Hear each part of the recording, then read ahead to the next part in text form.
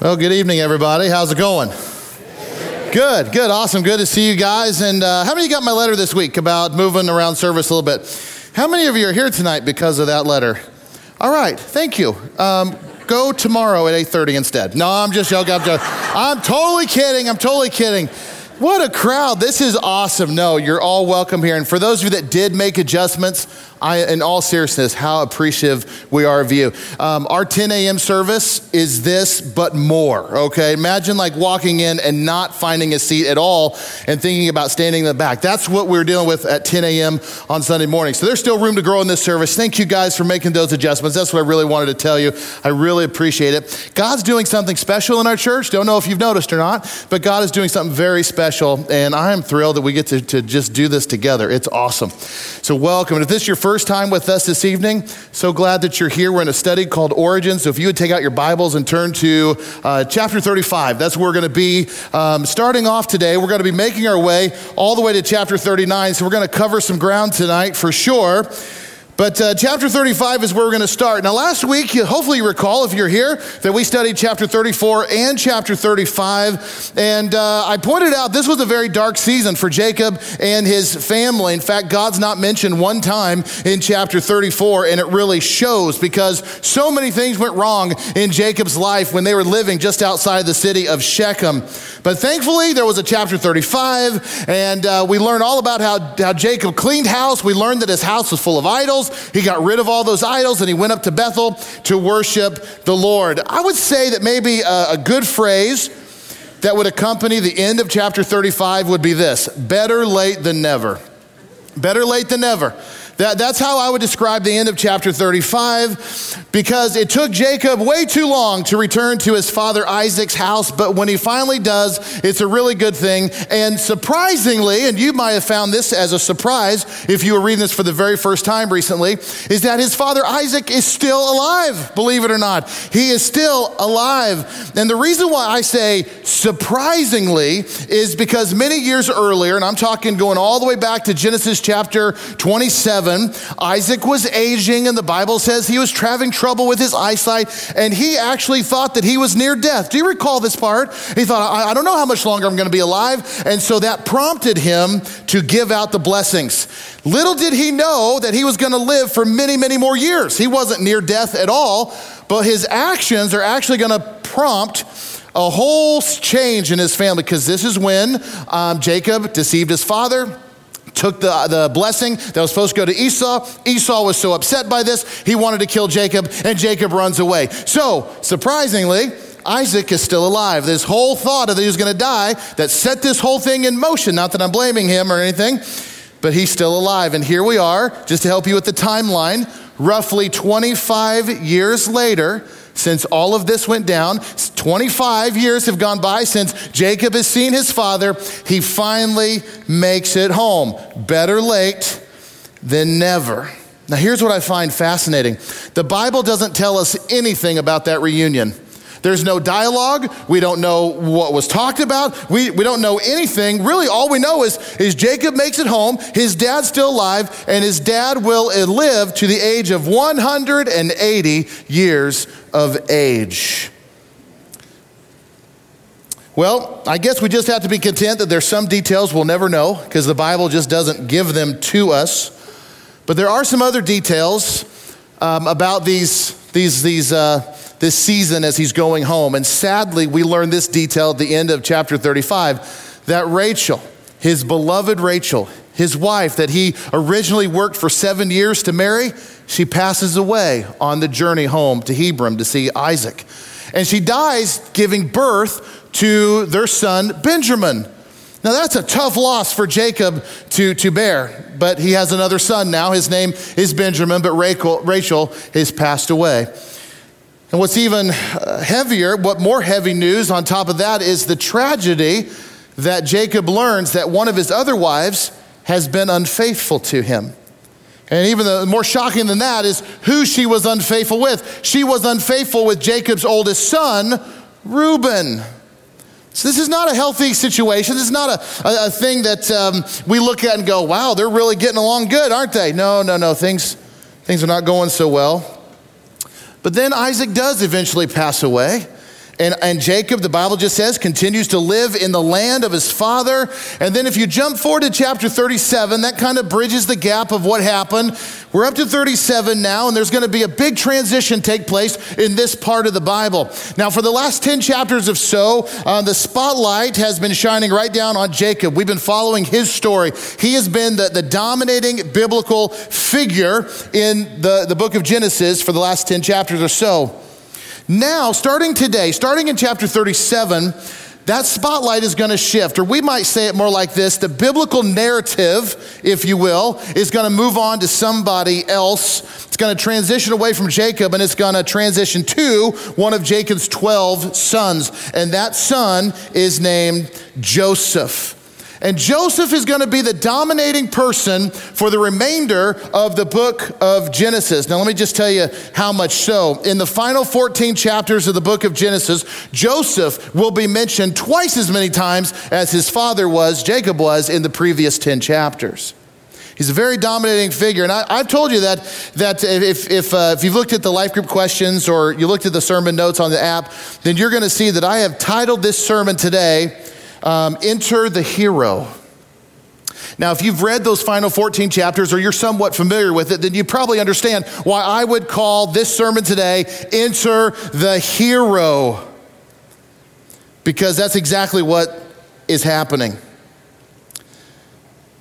God makes this promise to Abraham, which we looked at many times, that out of his family, God is building this nation that is going to be more numerous than the stars in the sky. And this nation, who we know would later become the Israelites, we also know them as the Hebrews and the Jews, they would be a blessing to the whole world. And we know, because we have the rest of the Bible, that blessing is actually a reference to Jesus Christ, the Messiah. It was the Jewish people, Abraham's descendants, that bring us Jesus.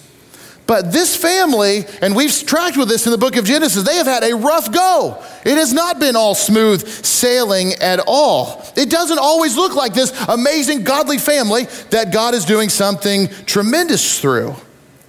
A number of times I've pointed out, even in our study through the book of Genesis, that it appeared that this might just be the end of the promise. Now, we know that it never was, but to the casual reading or the first time reading, it's like, well, maybe this is where God's promise dies.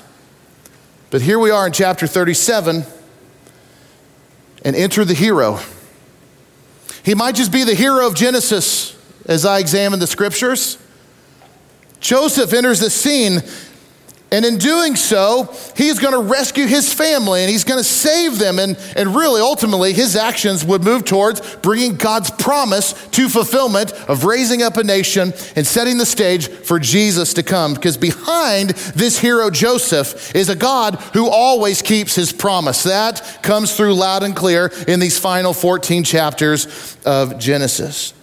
Now, as a Christian today, I can tell you one of the reasons why I really like Joseph in this story. One of them is, there's a lot of reasons, and I'll try to condense it to one, but I'm going to give you two, actually, because I just thought of it. So it's amazing what you think about when you're preaching. The thing I thought about it, put in my notes, but Jacob and Isaac and Abraham, boy, they sure had their fair share of ups and downs with God.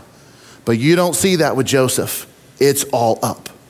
You know how I say that you're not going to like Jacob for a little while, but you'll like him later? You remember saying things like that? You're going to like Joseph from the beginning, and you're really going to like him in the end, okay? There's none of this up and down. With Joseph, it's just straight up, because the hero has entered the story. But let me tell you why I really like Joseph. It's because I think his story is maybe the greatest and deepest illustration of Jesus Christ that can be found in the Old Testament. You find a little microcosm of Jesus' story inside Joseph. Now, it's not the same, but there's a parallel. And I want to point out a couple of those things before we really unpack his story. Joseph is a lot like Jesus in this. He's loved by his father and he's obedient to his father. How many times do we read about in the New Testament when Jesus said, I must be about the will of my Father, the work of my Father? There is no doubt that Jesus too was obedient to his heavenly Father. Joseph was hated and he was rejected by his own brother and he was sold into slavery. Jesus came to a world of his own and they didn't even recognize him. They didn't want him. He also was rejected by those that should have loved him, and he was abused, just like Joseph was. Joseph was falsely accused and unjustly punished. And let me tell you, Jesus too was falsely accused and unjustly punished. Finally, Joseph gets elevated from this place of suffering to this powerful throne. That's Joseph's story, saving people, his people, from certain death. The major difference, of course, is that Joseph died, and that's the end of his story. Jesus would go on to die for the sins of the world and save the world, but he wouldn't stay dead. 3 days later, he would raise to life, and our Lord and Savior Jesus is alive and well today. And that's where the story is different.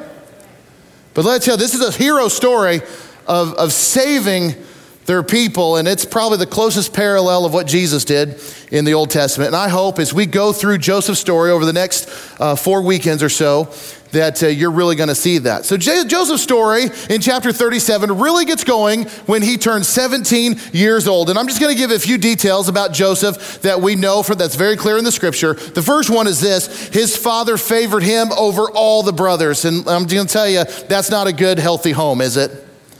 I mean, the Bible even says that. There's no bones about it, no sugarcoating it. Jacob liked Joseph more than all of his other brothers. Now, I want you to remember this family dynamic that we've been learning about all throughout the book of Genesis. It is not a picture of family harmony. We've never accused them of being a wonderful family, and it really shows. I mean, when you have 2 wives here, Rachel and Leah, who are, as the Bible describes them, rivals. All right? That can't be healthy, right? You've got a multiple wife situation, and the sisters don't like each other very much. And then there's 2 more wives that is going to join the mix throughout the years. And this is just going to be an overflow of the rivalry between Rachel and Leah. Not a healthy marriage scenario by any means. So here, just in case you're keeping track, we've got 1 father, 4 wives, 12 children. It's all the ingredients for good daytime talk show stuff. This is what Jacob's trying to manage.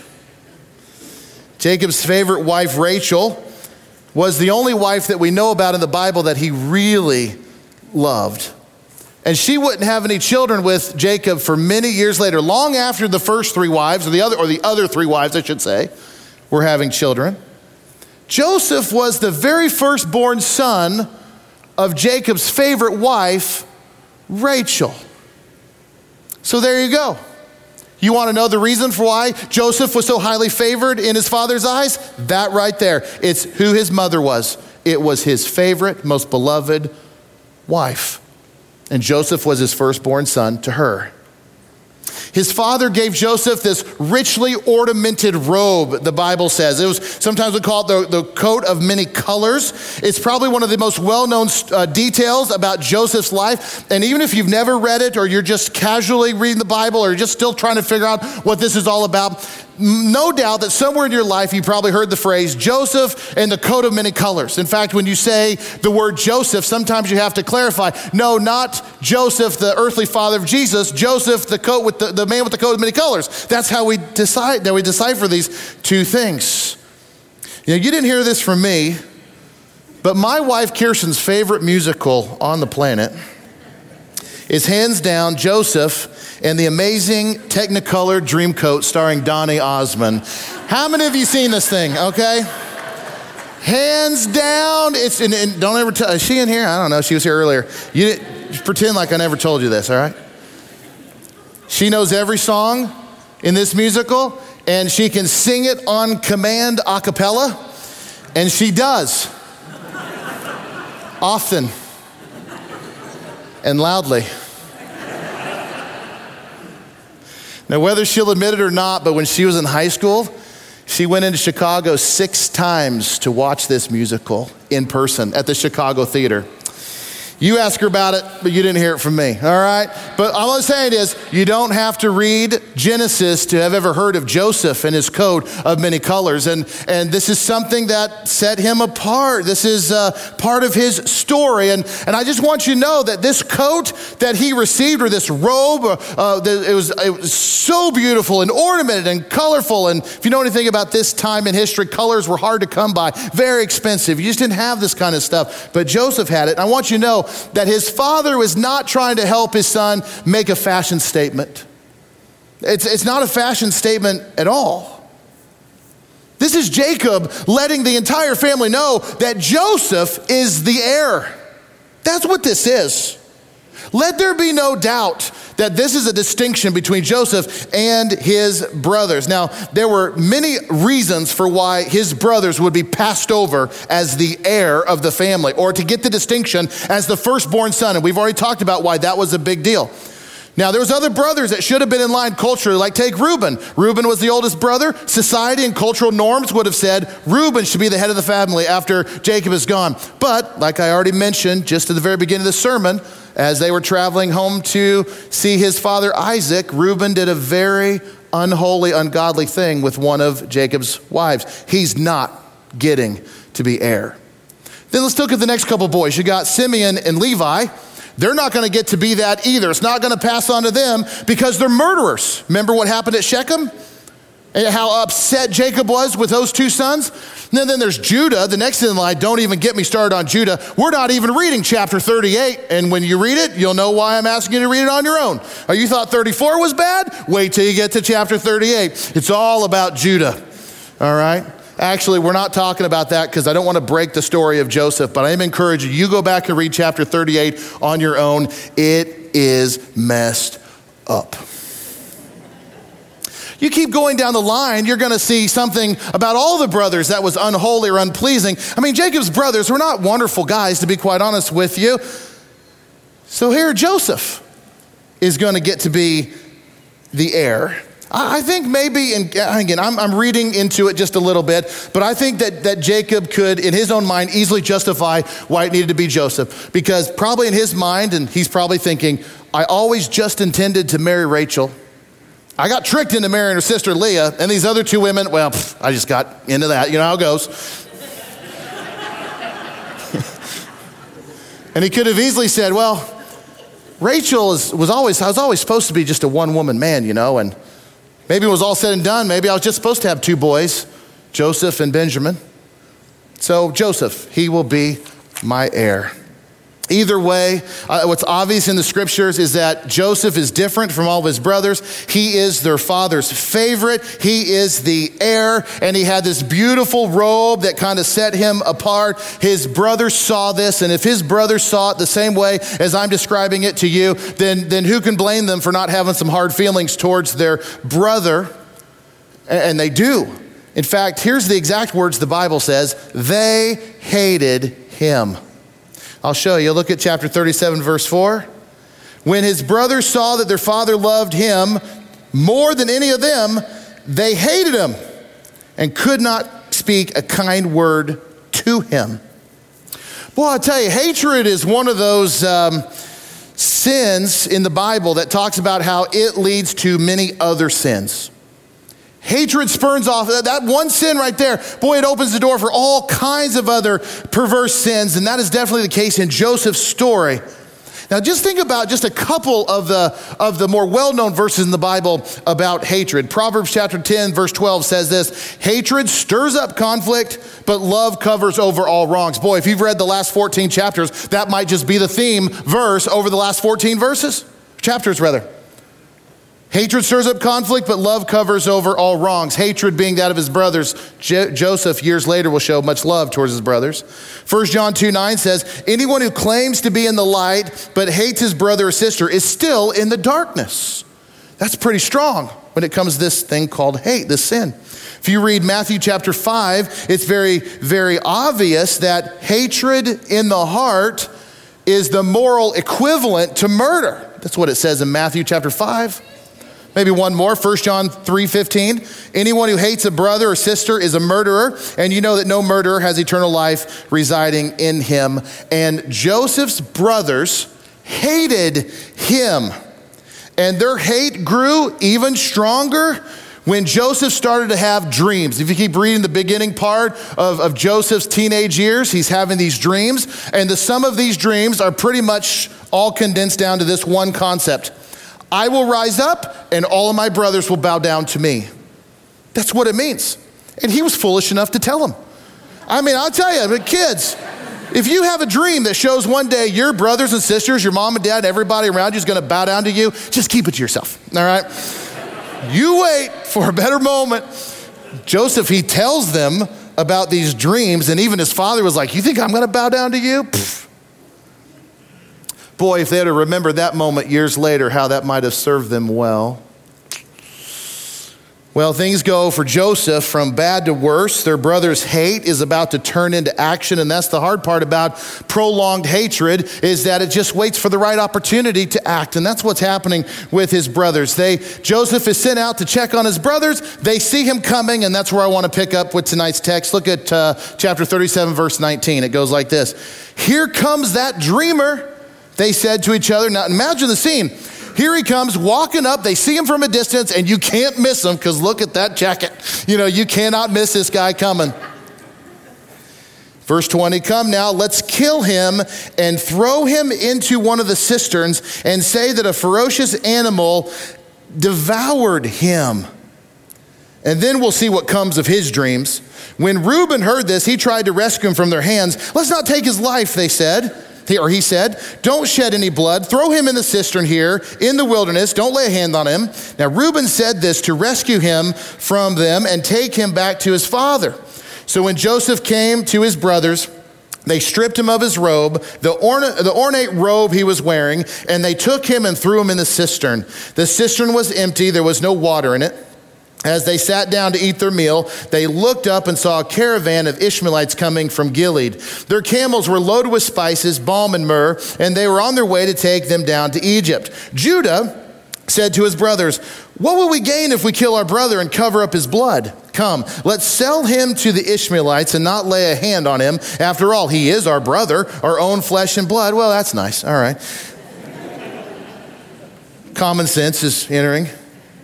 His brothers agreed. So when the Midianite merchants came by, his brothers pulled Joseph up out of the cistern and sold him for 20 shekels of silver to the Ishmaelites who took him to Egypt. And I think back when I was 17 years of age and think back when you were 17 years of age, what in the world would be going through your mind if you were in that situation? A couple things that came to me as I was studying this out. As we study this chapter by chapter, you connect some dots that maybe you don't connect if you're just studying it randomly piece by piece. One of those dots that the Lord connected for me as I was studying through this is this. When his brothers were talking about killing him, it's not like they're strangers to death. These guys have killed before. It wouldn't be their first. Like I said, Simeon and Levi, they murdered all the men in Shechem. What's another person? They've maybe gotten a little taste for it. I don't know. Joseph knows what they're capable of. Man, what was he thinking? What was he thinking down at the bottom of that well? There's Reuben. Reuben kind of looks like maybe a pseudo-hero in this story. Hey guys, let's not kill him. And he said that because he was going to rescue him and take him back to his father. Was Reuben trying to get back in his dad's good graces because of what he'd done with one of his wives before? The Bible doesn't say. I don't know. Makes sense to me. What in the world was Reuben going to say to his dad? We were going to kill him. But it's hard to say. But Joseph is taken to Egypt, sold as a slave. Man, what was he thinking as he was going to Egypt, knowing that, who gets their freedom back after something like that? He gets sold to a man named Potiphar, and Potiphar had a pretty important position for Pharaoh. So he's being taken to Potiphar. He's going to be sold to his household, and all the while, his brothers take that beautiful coat, they tear it to shreds, and they cover it in animal's blood. It's not like they can test the blood. How would his father know the difference between human blood and animal blood? It's not like he can test this stuff. And he just comes to the conclusion, an animal got my boy. And he's like, I'll never recover. And that's where we leave Jacob for years in this misery. But Joseph goes on to Potiphar's house, and here's the interesting thing. It doesn't take Potiphar very long to realize that there's something very special about Joseph. Now look at chapter 39. Just fast forward another chapter or so. Look at verse 2. The Lord was with Joseph so that he prospered, and he lived in the house of an Egyptian master.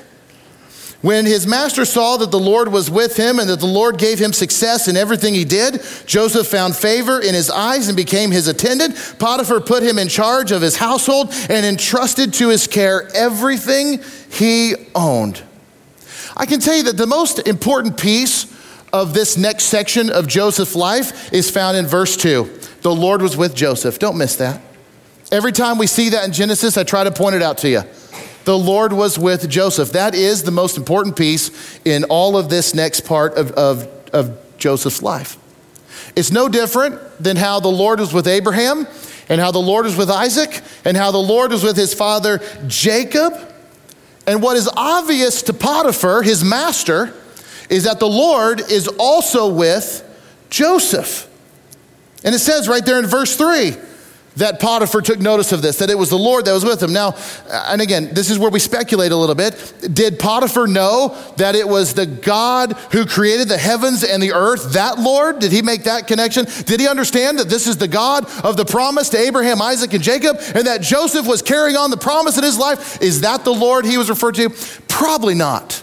Egypt was a very, it had all kinds of gods, and they worshiped everything under the sun and the stars. They worshiped. So did he make the connection, or is he connecting the reality that Joseph is not doing this all on his own?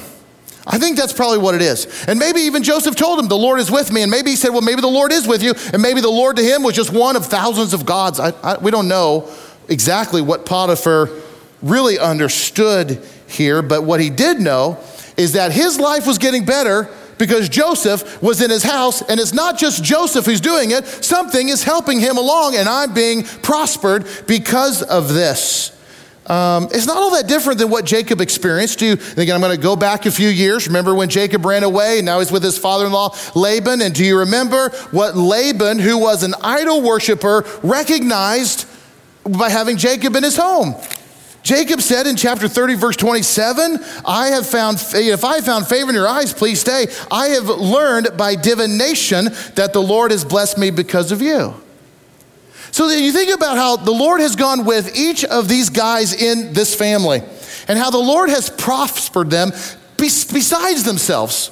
The Lord's, I'm with you. My eyes are on you. I'm going to take care of you. And other people around them noticed. It was obvious that God was with Joseph to those who worked closest with him. And can I ask you a question here tonight, church? This isn't a question that you need to answer. This is really a question that more is about internally pondering it in your own mind and your own heart. But the question is this: is it obvious to those around you that God is with you? Now just think about that for a minute. Is it obvious to those around you that God is with you? Then maybe a different way to ask that same question would be this: to those who work closest to you, or those who live nearest to you, or those who interact with you on a regular basis, would they have any clue at all that you are a follower of Jesus Christ today? What is very clear from Genesis chapter 39 is that Joseph's faith, God being with him, and what Joseph believed and these convictions that he had, they were visible to everybody around him. However he lived his life, somebody noticed the difference between Joseph and everybody else in that house that he was living in. In Joseph's case, we know exactly who saw it. It was Potiphar. And so I ask this question: what is it that he noticed exactly, or specifically, what is it that caught his eye that made him say, the Lord is with that guy? My life is better with that guy. What was it about Joseph that Potiphar noticed? Was it his integrity? I mean, Joseph certainly had integrity that followed him to Egypt. He obviously had it before he got to Egypt, and we see how he lives his life. So was it his integrity that Potiphar saw? Now, the reason why I say that Joseph had integrity before he ever got to Potiphar's house is because if you go back to chapter 37, back when we're very first introduced to Joseph, back in verse 2, it says this about him, that Joseph, a young man of 17, was tending the flocks with his brothers, the sons of Bilhah and the sons of Zilpah, his father's wives, and he brought their father a bad report about them. The very first thing we learn about Joseph, he brings a bad report to his dad about his brothers.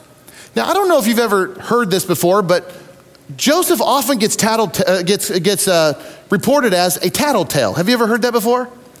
That he just went and tattletaled on his brothers, And my question is, was he a tattletale when he was 17 years of age? Or was he a young man with a lot of integrity at 17 years of age? He brought a bad report to his father about his brothers. These are his half-brothers. Those are his brothers. Specifically, it's Dan and Naphtali. It's Gad and Asher. These are his half-brothers that were born to, and I don't have any better word than this, but to their father's concubine wives. Those were those 4 children produced by those 2 marriages. Was Joseph their shepherding understudy? Were they teaching him the ropes of shepherding as just a young teenager? It's hard to say. The Bible doesn't give us these details. But what did Joseph see and what did he experience out there with his brothers that would cause him to bring their father a bad report? Were they robbing their dad? I mean, these aren't upstanding citizens. Let's all admit that, right? Were they robbing their father? Were they getting too involved with the local people around the area? Did they have side dealings that their father didn't know anything about? What is it exactly that was going on that he saw out there with his half-brothers out there that caused them to bring a bad report where he say, Dad should know about this, and if you don't own up, I'm going to tell him? Was he a tattletale? Or was he a man of integrity? There are many details that we'll just never know because the Bible does not provide them for us. But based on what happens to Joseph after he gets sold off into slavery and how he did not compromise his integrity even though it had been so easy to do, I'm inclined to believe that Joseph had integrity even as a young man, and that's what drove the bad report to his fathers. He's like, Dad should know about this, and it's not right for you to be doing what you're doing, and I'm going to set this thing correct. I'm also inclined it's that same integrity that Potiphar saw out of Joseph when he was a slave in his house. It's that same integrity that Potiphar connected to some kind of higher power. It's what he connected to Joseph's God.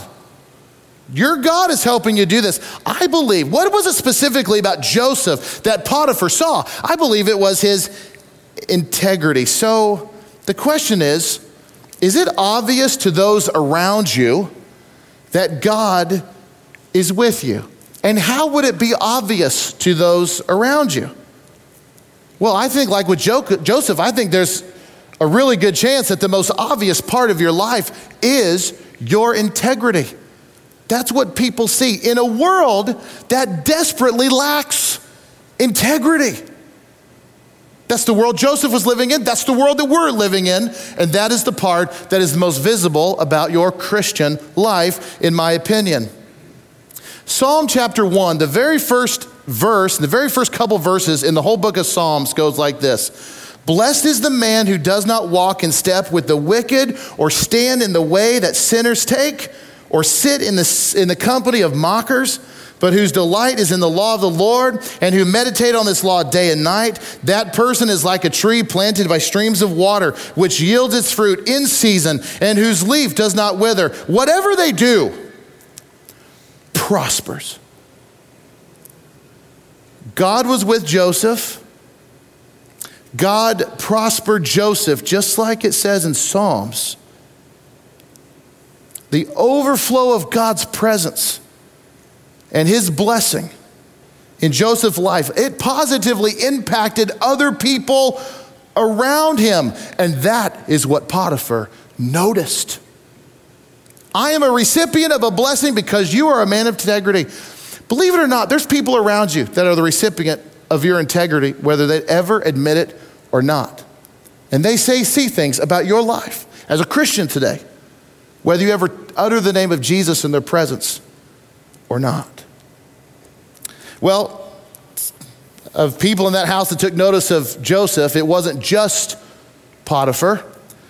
The Bible tells us that Potiphar's wife took great interest in Joseph. And the Bible tells this little detail. The Bible says that Joseph was well-built and handsome. So I can relate. Yeah, can't you? I can relate, yeah.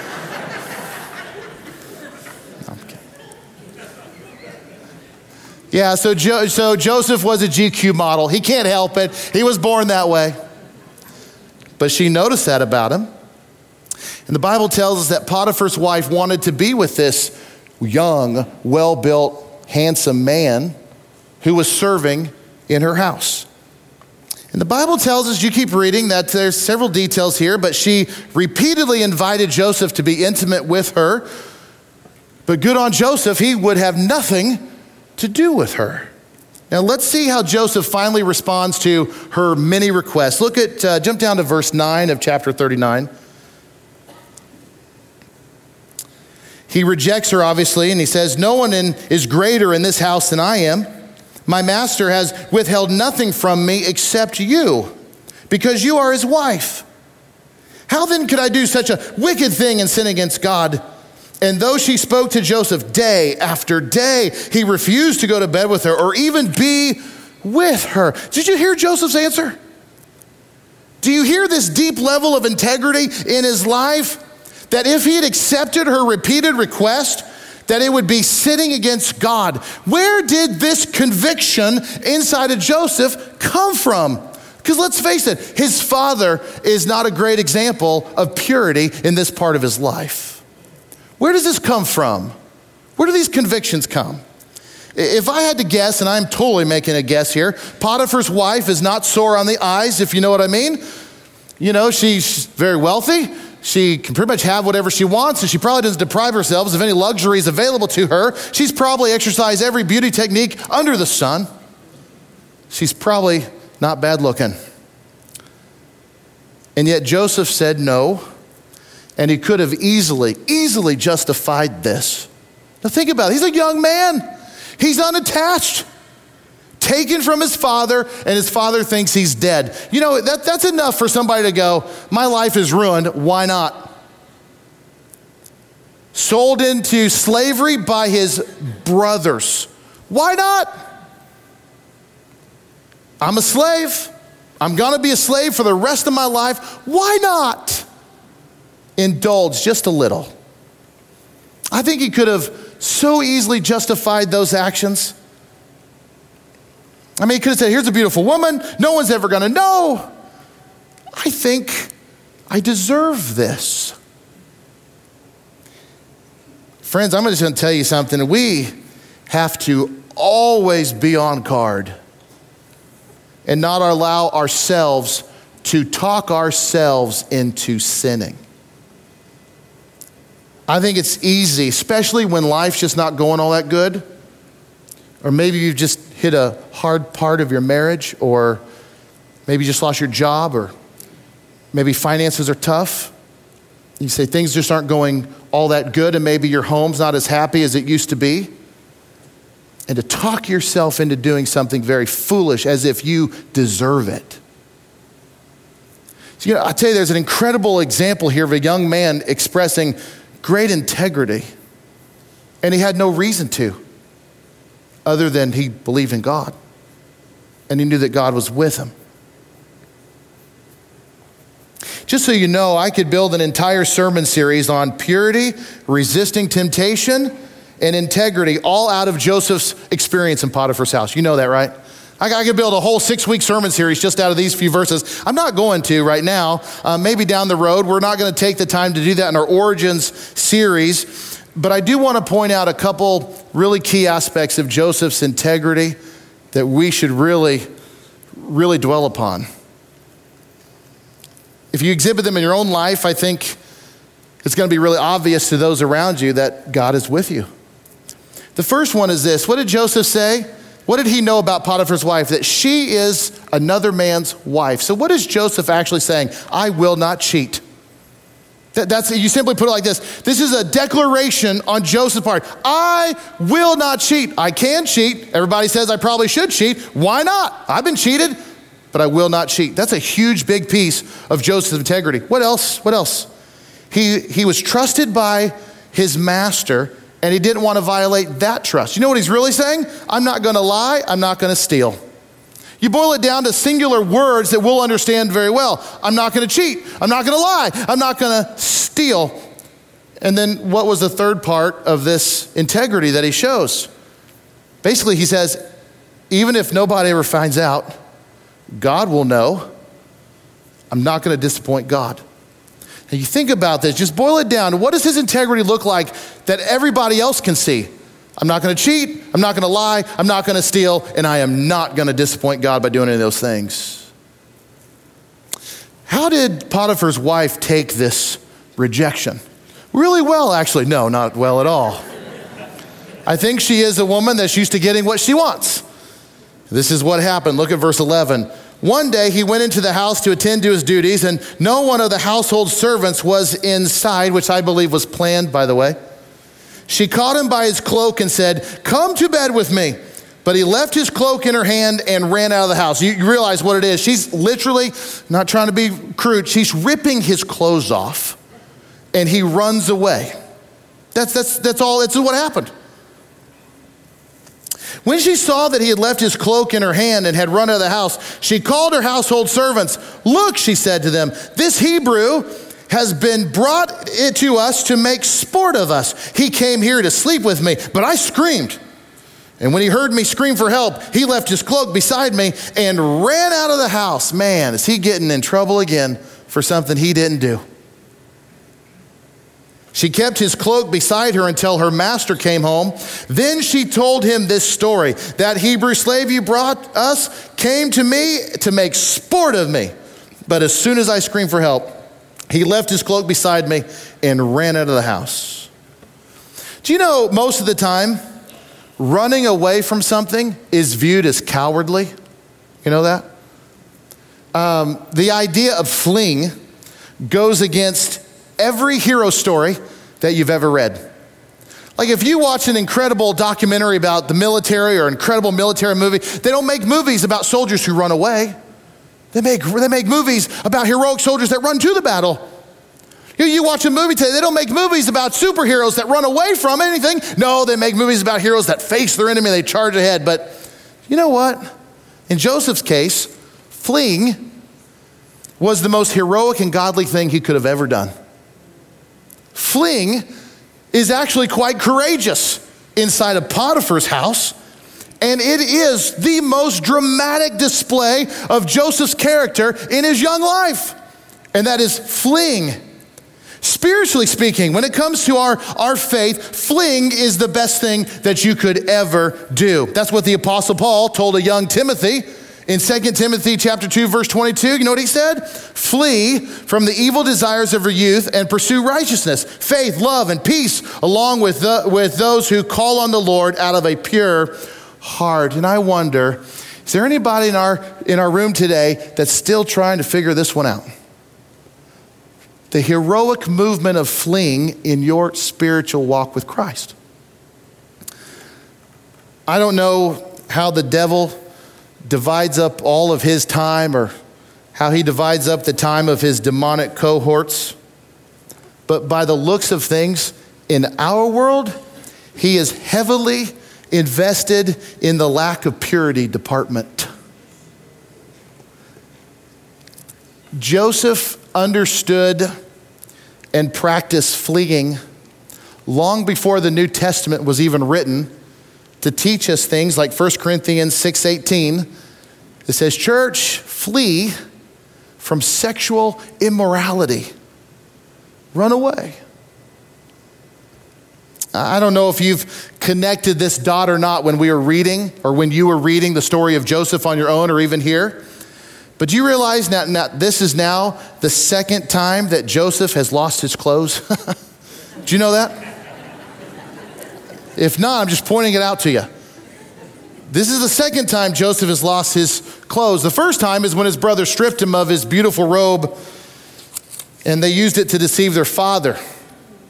And now he was stripped again, this time of his cloak.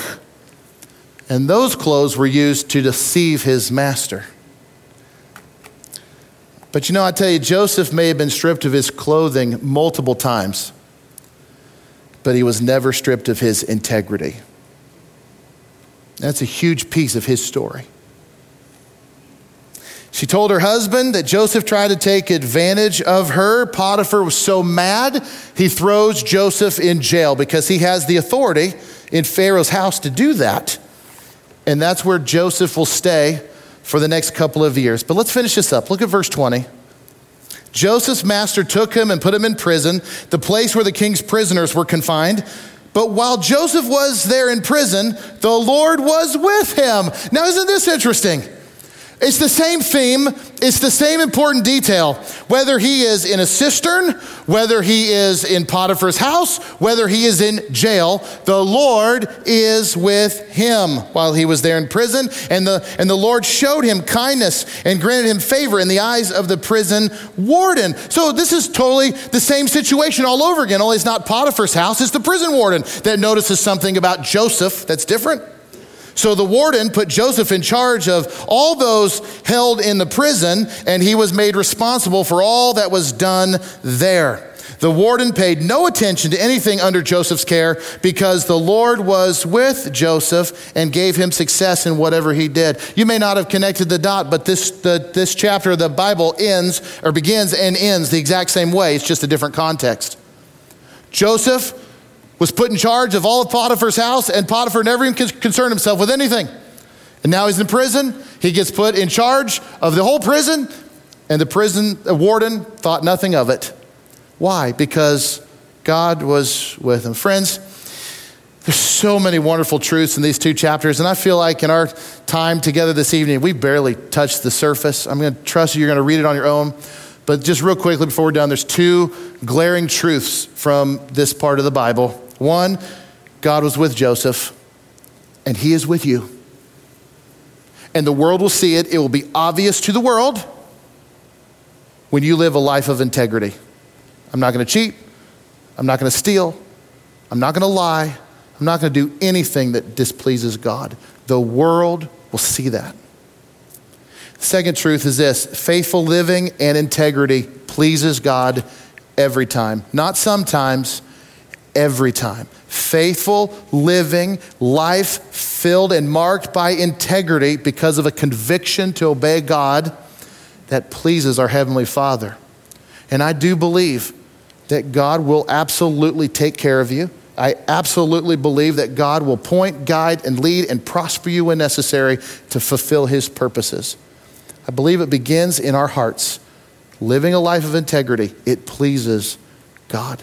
I hope you see these truths as clearly as I do in this very early stage of Joseph's life.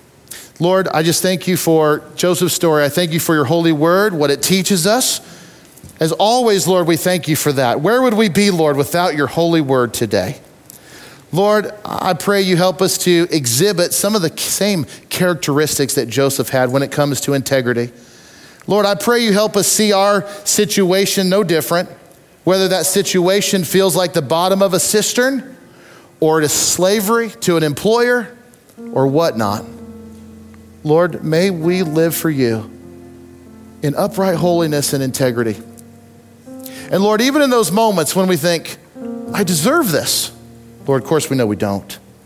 We say, I deserve this, and no one will ever know. Why can't I just get some for myself?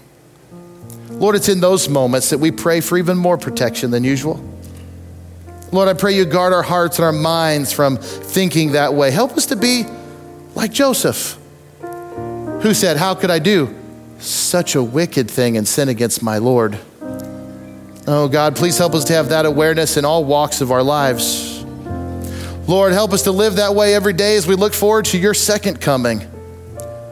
Lord, no one walked this earth more integrity filled than you did, all the way to the cross, in which you allowed yourself to be sacrificed. You shed your blood for our sins, taking on our sins, opening heaven's doors, Lord, to us, people who are sinners and could not do anything about that sin without you, but you did it for us. Lord, help us to live in such a way of such great appreciation for your saving grace on that cross. And of course, Lord, while we wait for your return, we'll praise you. We'll praise you for raising from the dead and being alive and well to this day and being in our lives. So Lord, we lift up your holy name tonight. Lord, help us to learn what it is that you'd have us to learn from your scriptures today. In Jesus' name, amen. Amen.